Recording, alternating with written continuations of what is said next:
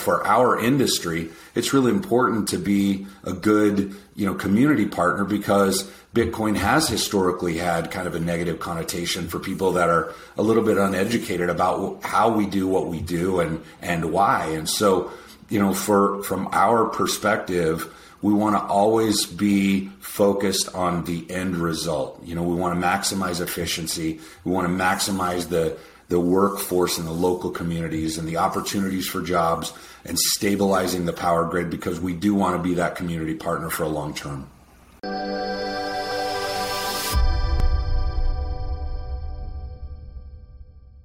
Hey everybody, welcome back to the Blockware Intelligence Podcast. This week I have on Matt Schultz from CleanSpark. Matt, welcome.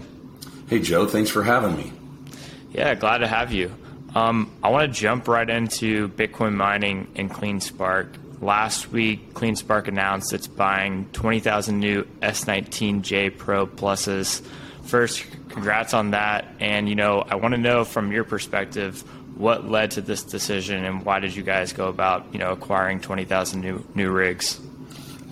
Great question.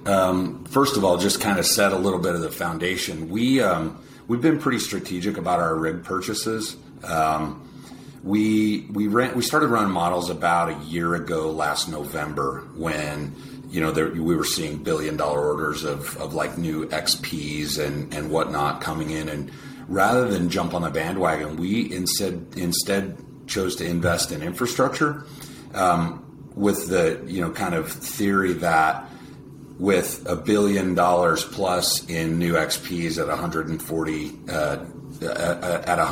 terahash processing rate, what that was going to do to global difficulty. And then we run some models. We use the Henry Hub, which is kind of a distribution model for the southeastern U.S. dealing with natural gas. And although we operate in Georgia and it's predominantly nuclear, prices of natural gas impact electrical prices regardless. So what we did is we looked at difficulty increasing with the large rig purchases. We looked at the volatility in Bitcoin price and the likelihood of an increase in energy costs. So instead of tying up capital 3 quarters in advance, we instead chose to be participants in the spot market and buy rigs at what we believed would be much lower prices, and instead invest in infrastructure, buying facilities, immersion cooling equipment, et cetera. So, over the summer we picked up a couple thousand of the S19 XPs at the floor. I think it's the lowest price anybody's paid for scale. We paid about $29.50 a terahash.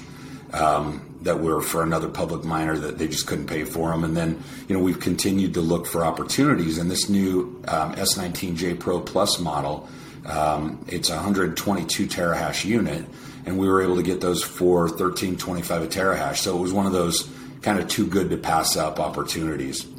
It will add significantly to our hash rate, and they're a super efficient machine. I know you follow the space really closely, but at a $25,000 Bitcoin and 5 cent per kilowatt hour energy, if you were to buy a new XP today at the current, market price of about $35 to $38 a terahash, it's a 670-day payback. These S19j Pro Plus that we bought, given those same kind of variables, $25,000 Bitcoin and 5 cent energy, they pay back in less than 300 days. So, everything we do is kind of strategy over ideology, and it's kind of the rationale behind why we did that. Nice. Yeah, I appreciate the background story. I think many people following the mining space definitely agree that CleanSpark navigated the bull and bear market exceptionally well. And yeah, that makes sense as to why you guys would be accumulating, J Pro Pluses at this time. I think I saw in the press release about 15,000 of the J Pro Pluses plan to get plugged in Washington, Georgia. And I know you just mentioned it, but you also have 3 other facilities in Georgia. So I'm in the Atlanta, Georgia area. So I'm curious, why has CleanSpark picked Georgia as a jurisdiction to deploy Bitcoin miners?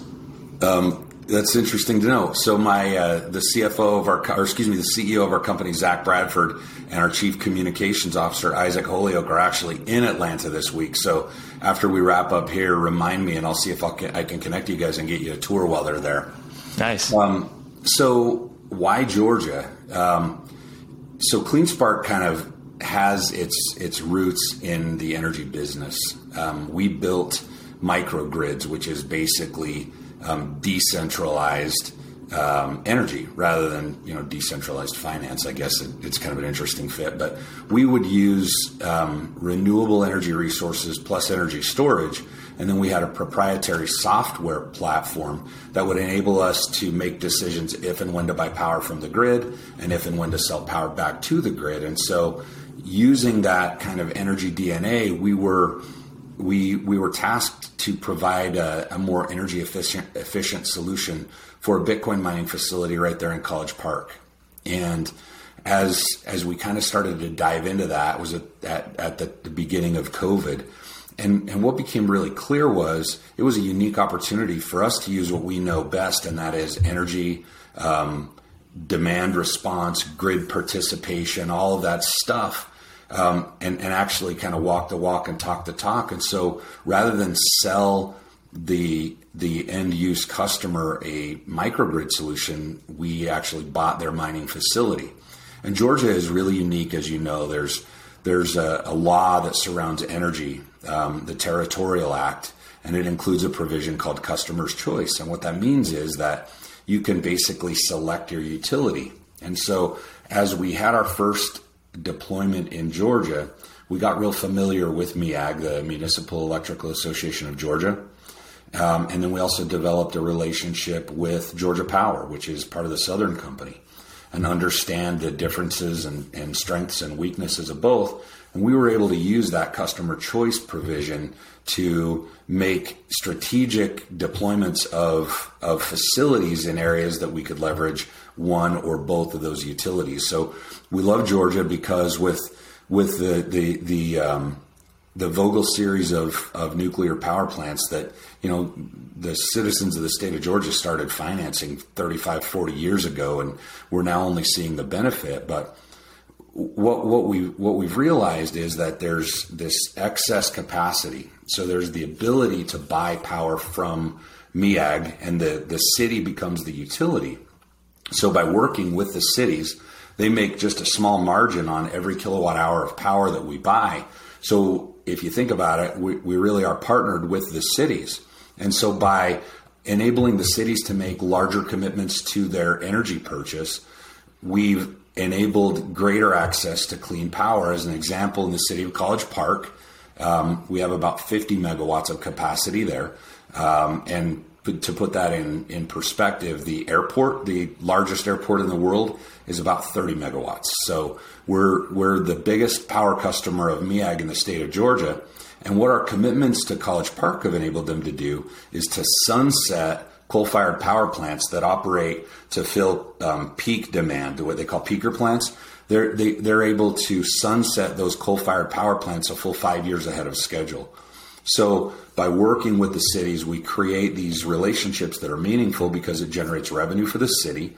It enables them to increase their purchase commitments with MEAG, which increases the exposure to clean energy such as nuclear, and it gives us access to super favorable power rates. On our earnings call last week, or a couple weeks ago, Zach mentioned that across all of our facilities, which are the 4 we own in Georgia, plus our co-location facility in New York, we were seeing an average of about 3 cents a kilowatt hour. But he went a little further to say that in Georgia, during the week of our earnings call, we were paying about 1.8 cents per kilowatt hour for power, and it's clean power. So by locating in Georgia, we found a really great partner in MEAG and in Georgia Power. We buy a ton of electricity, and it directly benefits the small communities that we do business. So it's really kind of a win-win-win for us. Nice. Yeah, it's great to hear about CleanSpark's success in Georgia. I think that's fantastic and awesome for CleanSpark and the state of Georgia. I kind of have a very broad question that you can take however you want. And you kind of touched on energy there just for a little bit, but how do you view the Bitcoin mining industry and the energy industry integrating, over the next 5 to 10 years? So, that's a terrific question. It's actually really insightful. And being an energy company, I'll tell you what really triggered the kind of aha moment for us.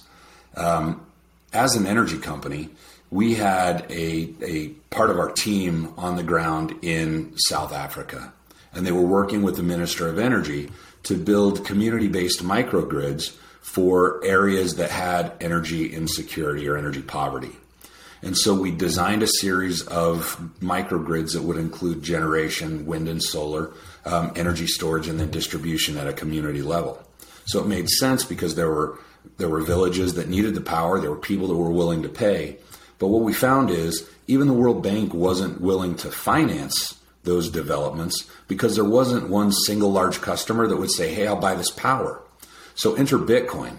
It's the perfect interruptible load. And, the last week of December in Georgia, when it was kind of a unicorn event where, the temperatures were super cold and energy rates skyrocketed, we got the signal from the utilities to curtail power. So by curtailing, what happens is, we entered into a period that we call active power management. So rather than expecting the community and the citizens to pay us to shut down, we have a different curtailment approach, and that is we use economics to decide when, and when the city sees that increase in demand, we curtail, thereby increasing the supply. So kind of the long way around answer to your question is we see Bitcoin as really a core driver and a catalyst to the new energy transition, because where else can you say, hey, I need somebody to buy all the power I'm making right now until we have sufficient demand to take it up. But there may be times that we need the power back. So I need you to be able to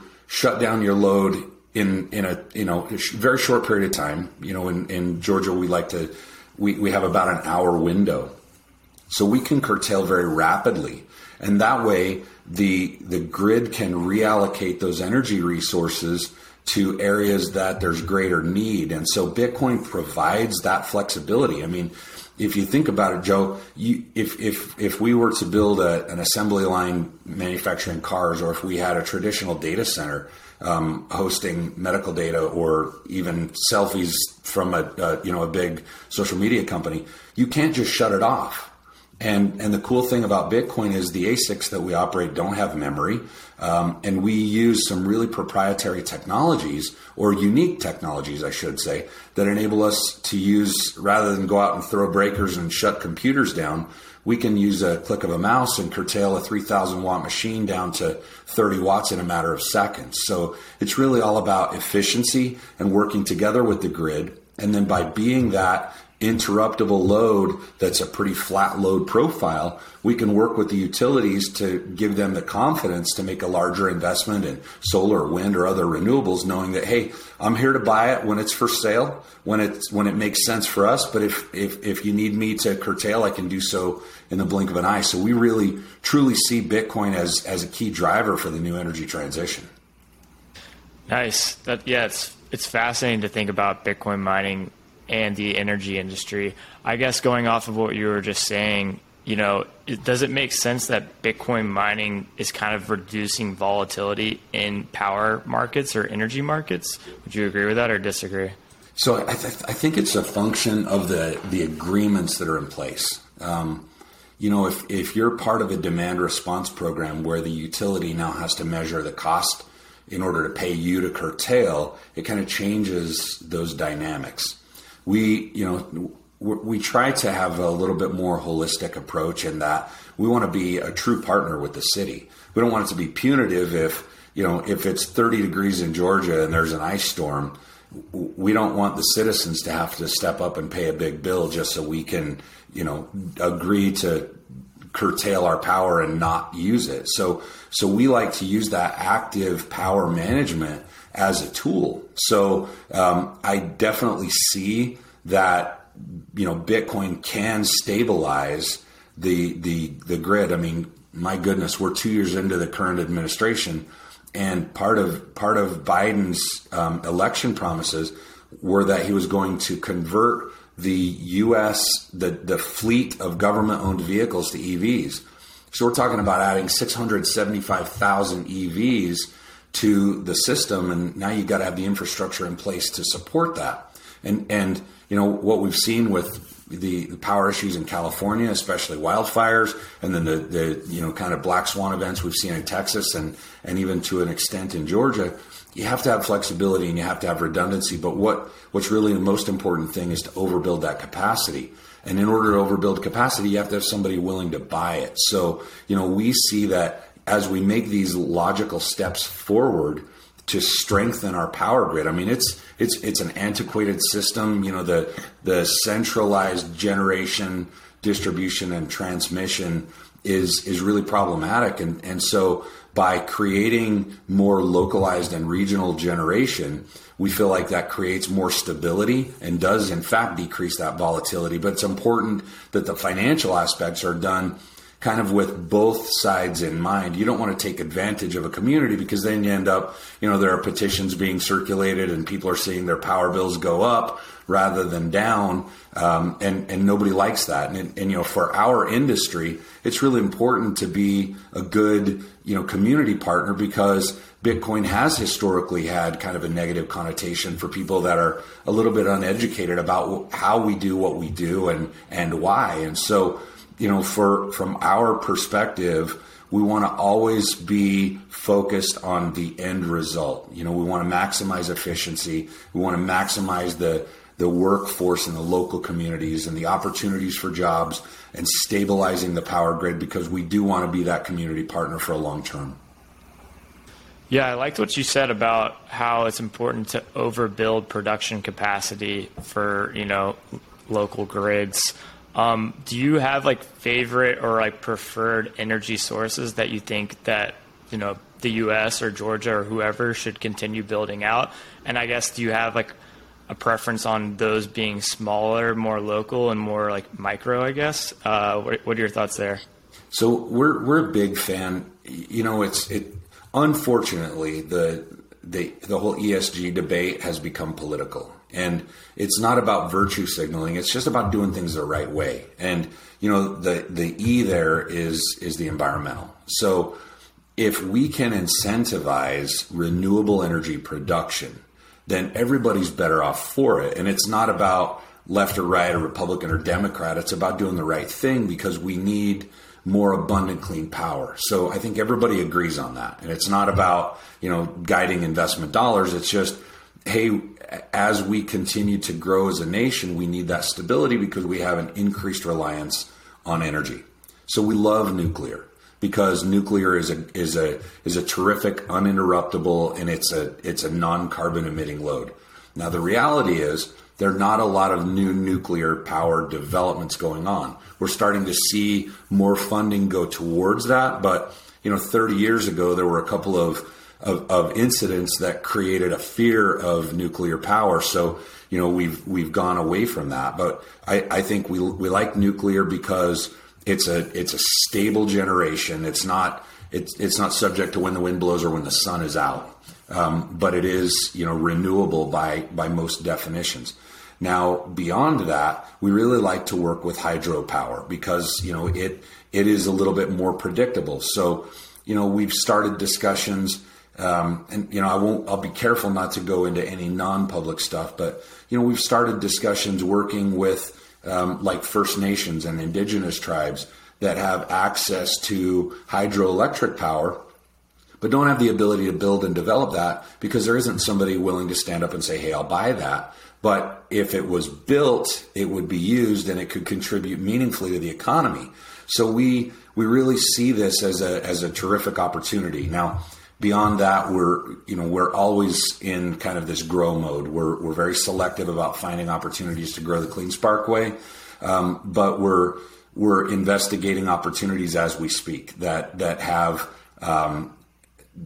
access to a large amount of wind power, a large amount of solar, and we see that congestion on the grid is a bigger issue than generation. So there are a lot of areas regionally that have overbuilt generation but lack transmission, and so they curtail their production or run it to ground rather than have that power not used. So we can incentivize more transmission and generation by buying those loads. So I think if you were to choose a hierarchy of our preferences, we're really big fans of nuclear, but then hydro, wind, and solar kind of in that area.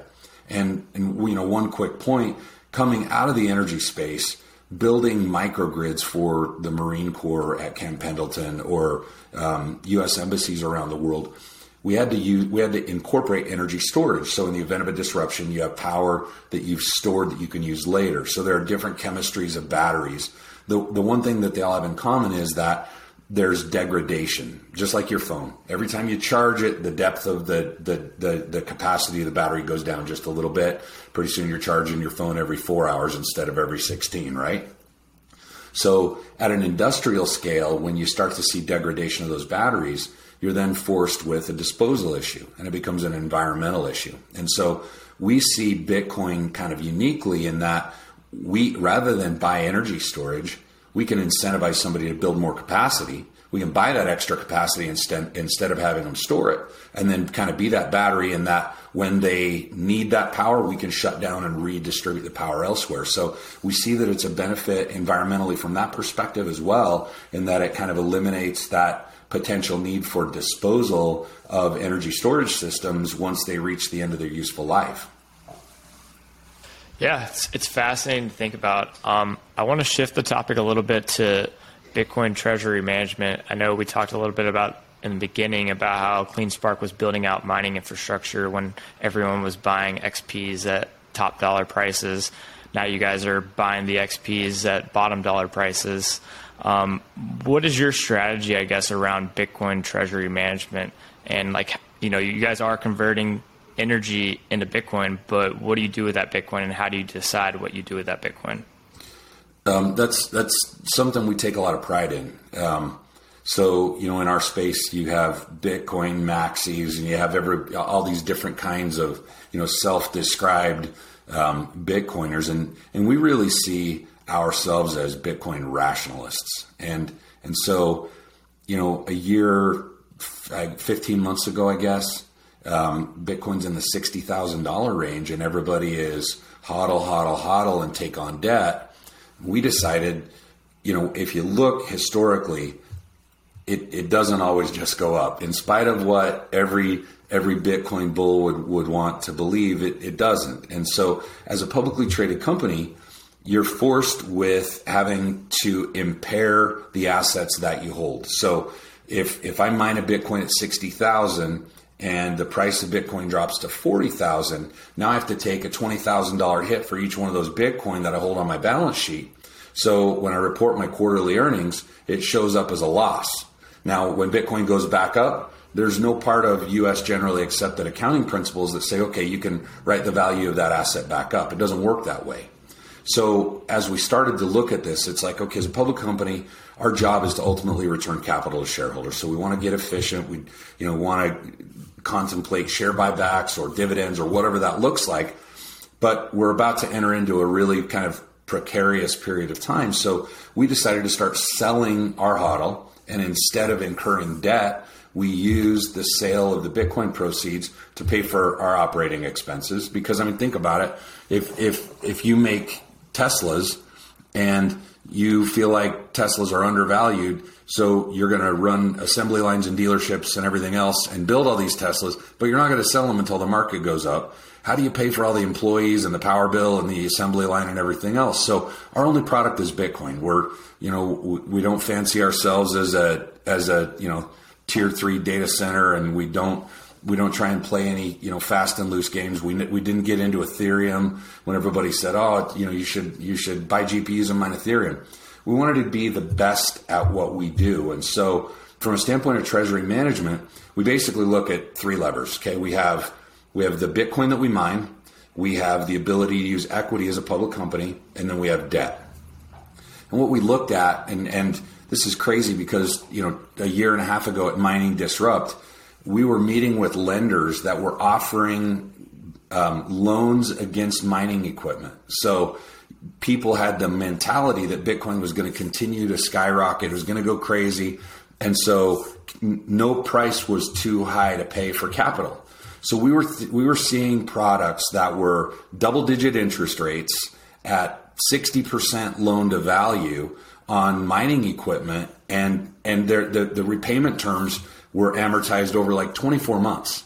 And so you look at what the requirement or the obligation to repay that debt is, and it was really toxic. And sadly, we've seen a lot of companies in our space that took risks. Okay, they over leveraged, or they used their Bitcoin to try and generate yield and overcommitted or rehypothecated those assets.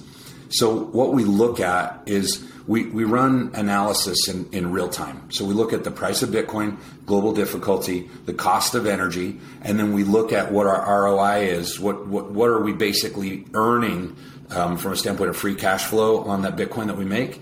So we committed a year and a half ago that we're going to cover all of our operating expenses off the Bitcoin that we mine. So we're not going to sell shares to pay employees or to pay our light bill. We're going to use the Bitcoin that we mine and the profit margins to pay for the operating expense, and then we're going to be selective about CapEx. So buying new equipment or buying new facilities and transformers and switchgear and infrastructure and hardware and even Ethernet cables.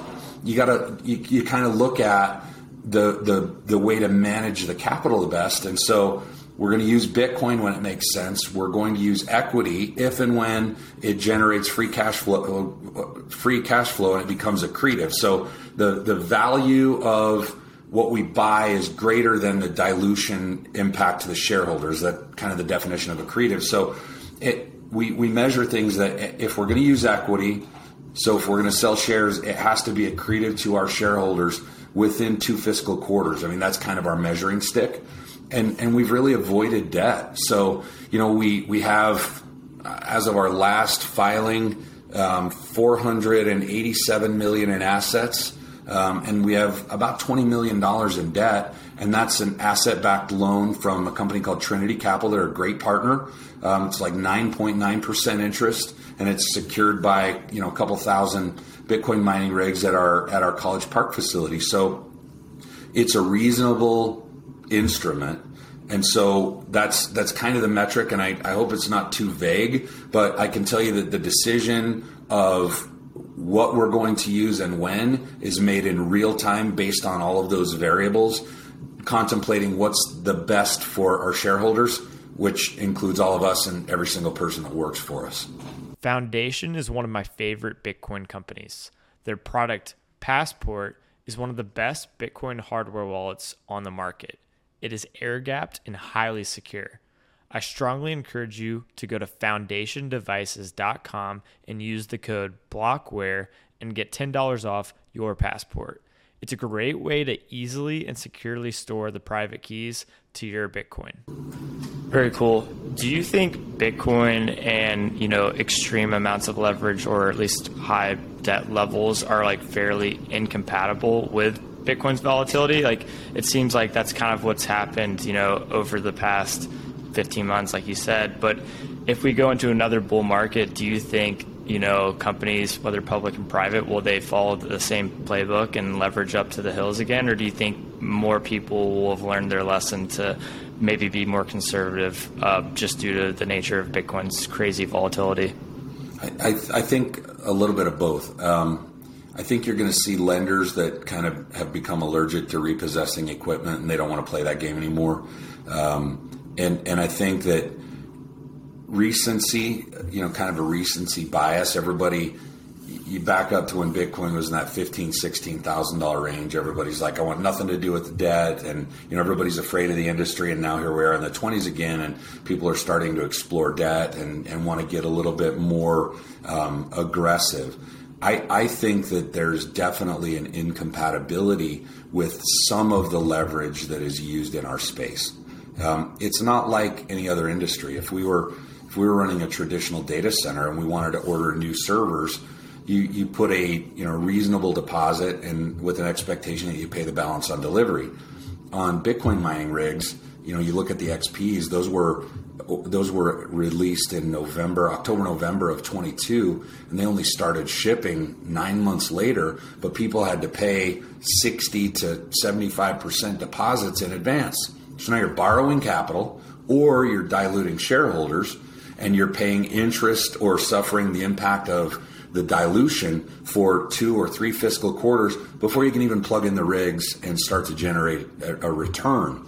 So we try and be really balanced in our approach. We've turned down more opportunities to buy facilities and more opportunities for debt than we've accepted, and it's not even close, because we feel like growth for the purpose of growth is kind of the bane of the existence of the industry. And what happens is people get aggressive, they seek greater yields, they make commitments thinking that power is always going to stay low and Bitcoin's always going to stay high. And then you have these big flame out bankruptcies, and you get everybody on Capitol Hill sitting back saying, "Yep, told you so." See, it's because it's a Ponzi scheme, without the fundamental understanding of what we're doing. And it's not Bitcoin.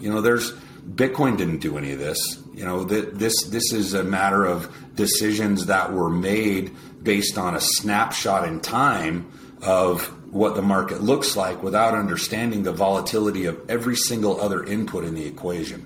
So, absolutely we'll consider debt, but it has to be the right debt that isn't going to put our shareholders at risk. And, Joe, this, we're 14 months away from halving, and there are not a lot of companies that are building today with the kind of underlying model of what it looks like post-halving as the kind of the first determining factor. People are more concerned with what's my ROI next month, and so we're trying to build for the long haul. So when we look at, like, the first subject we talked about with machines and efficiency and power, we're trying to build that stability and that foundation. So when halving occurs, and it's inevitable, it will. Our expectation, I think, is that there are going to be a lot of companies that didn't prepare for winter, right? And just like what we're seeing in this, this crypto winter we're currently experiencing, there are a lot of companies that are walking away from debt and going bankrupt and going out of business. And how many Bitcoin companies are now in AI or whatever the case may be, just because it's, we're trying to grab the headline to keep our investors interested. And we think that consistency is really going to be the winner here. And so we want to balance that approach. Yeah, makes a lot of sense. I think, like you said, due to Bitcoin's extreme volatility, it makes sense to have a conservative mindset and be able to survive the bear markets, because they seem to inevitably come, but that enables you to capitalize on the next bull market. So I think that was very well said. Do you buy into the argument? I know you're talking about the 2024 halving coming up. There's some debate, I guess, in the Bitcoin community. Are halvings priced in? Are they bullish catalysts? Where do you stand on halvings and price movements with Bitcoin, over the next 12 to 18 months after the halving? Well, if we weren't bullish on Bitcoin, we wouldn't be in this space. And I think the underlying driver for most everyone in the space is the fact that the commodity and the algorithm is driven by scarcity. So there are only going to be a finite number of Bitcoin, and when they're done, they're done. And so as we continue to see an increase in regulation, what that does is that creates stability. It decreases the exposure to the bad actors in the space. Regulation is a good thing. So what we ultimately believe, Econ 101, day one of class, supply and demand. And we don't see that, with the increase in adoption and acceptance for Bitcoin, that demand is going to wane. We see these events that create a little bit of fear, but like Warren Buffett said, the money is made, when everybody else is fearful, you need to be bold. And so, we see the kind of opportunities that come as a result of fear to continue to get stronger. with the scarcity of the algorithm, we absolutely do believe that it'll have a positive impact on the price of Bitcoin. And as adoption continues, it's going to drive that demand. So if you look back through history at every halving cycle, it generally is always followed by, a pretty strong bullish cycle. And we're positioning ourselves accordingly. It's funny, Joe, a year ago, people were running models saying, well, I think we can all agree that Bitcoin's never going to go below $40,000. So this is kind of our thesis. And, we had a more, like I said, a Bitcoin rationalist movement for us. And it's like, yeah, but what if it does? How are we best positioned to survive?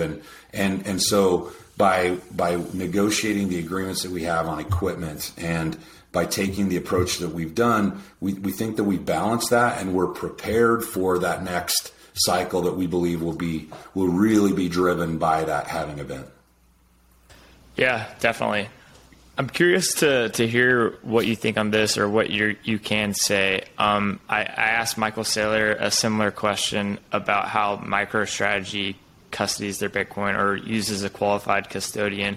I guess, does CleanSpark also use like a qualified custodian? And is there ever maybe any intention for CleanSpark to somehow hold their own private keys to their Bitcoin treasury? Yeah, so the answer is yes on both accounts. There are a number of companies that offer yields on your Bitcoin deposits. And what we've seen is that, part of those deposit agreements enabled them to rehypothecate, right? So, companies, even mining companies that had exposure to FTX, I think were unclear that they basically committed to allow FTX to rehypothecate the Bitcoin and instead secure that with the FTT token. And, I was joking that it's kind of like the briefcase full of IOUs on the Dumb and Dumber movie. That's kind of the FTT token. And it's as good as cash, I promise. And that's kind of sadly the approach that a number of people were kind of exposed to. And it's unfortunate. It was a black eye for our industry, but so from a standpoint of custodians, we use Coinbase as a publicly traded company. I know Binance is the biggest, but as a U.S. publicly traded company, the accounting and audit tests are much greater than I think anybody else at scale. And because we don't have a massive HODL balance, it's less of a concern for us. But certainly we do have cold storage and have the flexibility and the ability to hold our own keys. We have our mining pool relationship with Foundry, and it's been terrific. We've used Coinbase for custody and have had zero risk or zero issues.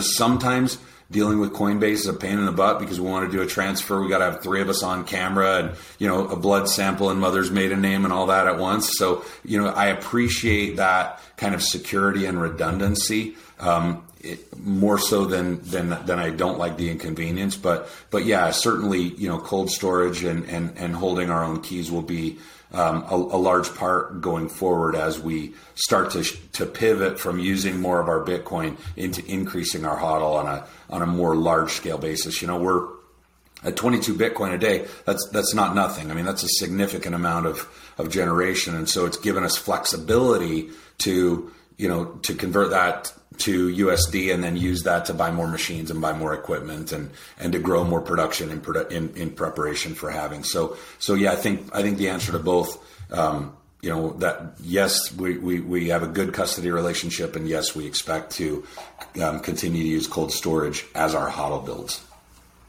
Yeah, very cool. I wish I was mining 22 Bitcoin a day. That'd be pretty cool. I know we've been going for a little bit. I've got maybe 2 more questions. I want to learn more about you, I guess. What was your background before Bitcoin and mining Bitcoin with CleanSpark? So my career has always been in the energy space, and interestingly, it's been I spent a good deal of my career in the non-renewable energy space, creating financial instruments surrounding oil and gas development to incentivize domestic production. Part of that process I got exposed to what they call increased density. So when you drill an oil well or a gas well, you can only have one well every so many acres, depending on whether you're in Texas or Oklahoma or New Mexico.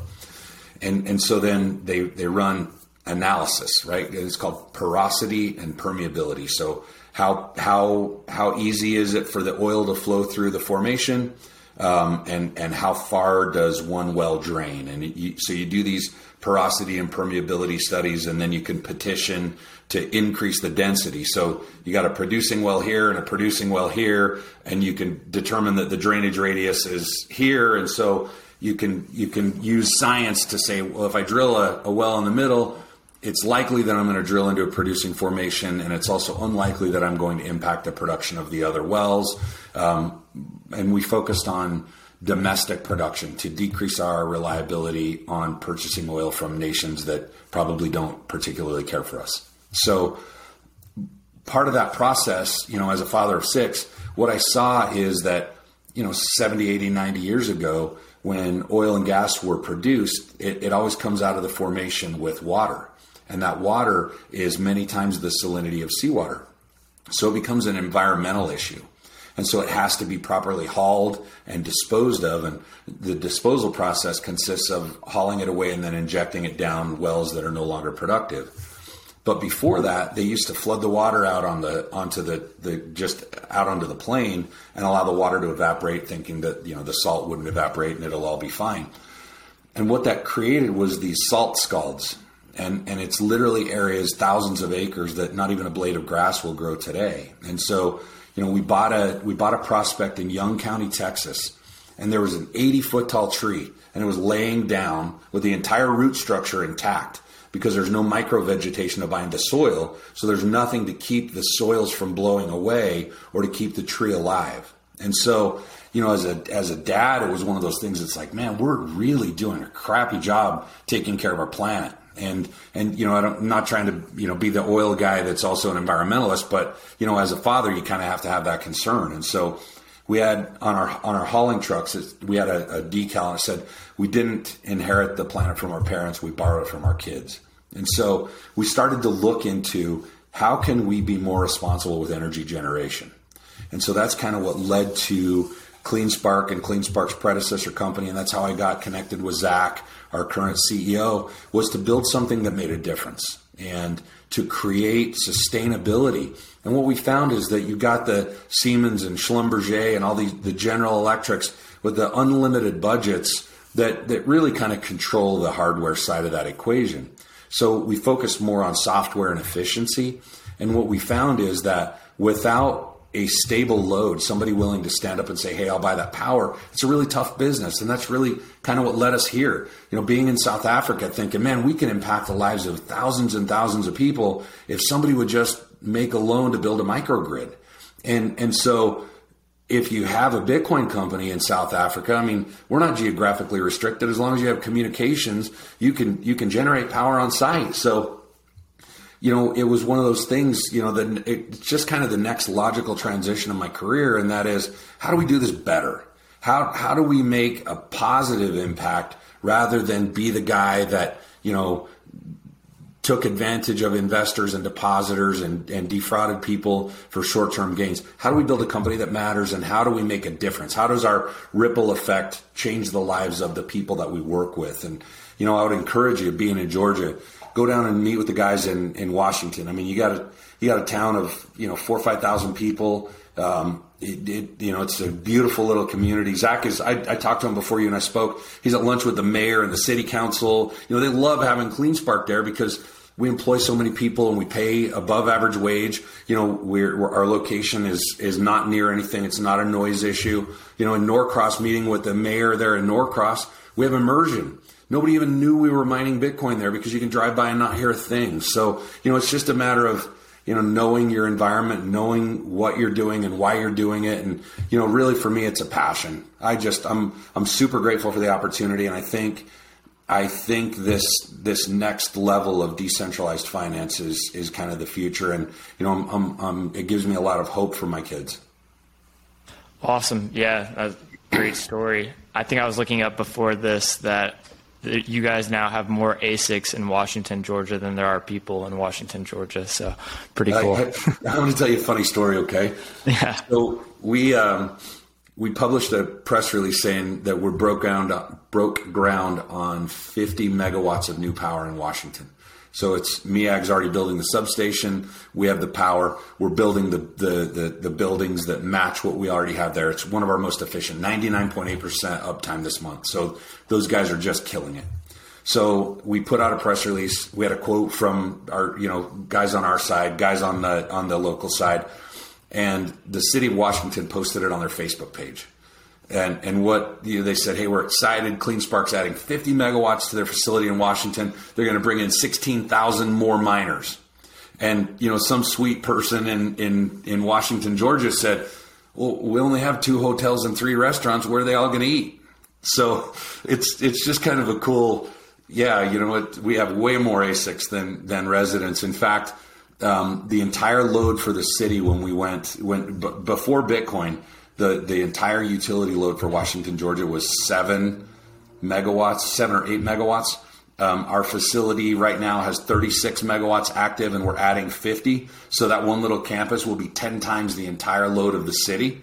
And the reason that matters, because the city of Washington is our utility, and they buy from MEAG, and they make a fraction of a penny with every kilowatt we buy. So think about how that impacts parks and roads and recreation and all that fun stuff. So plus think of it like Costco.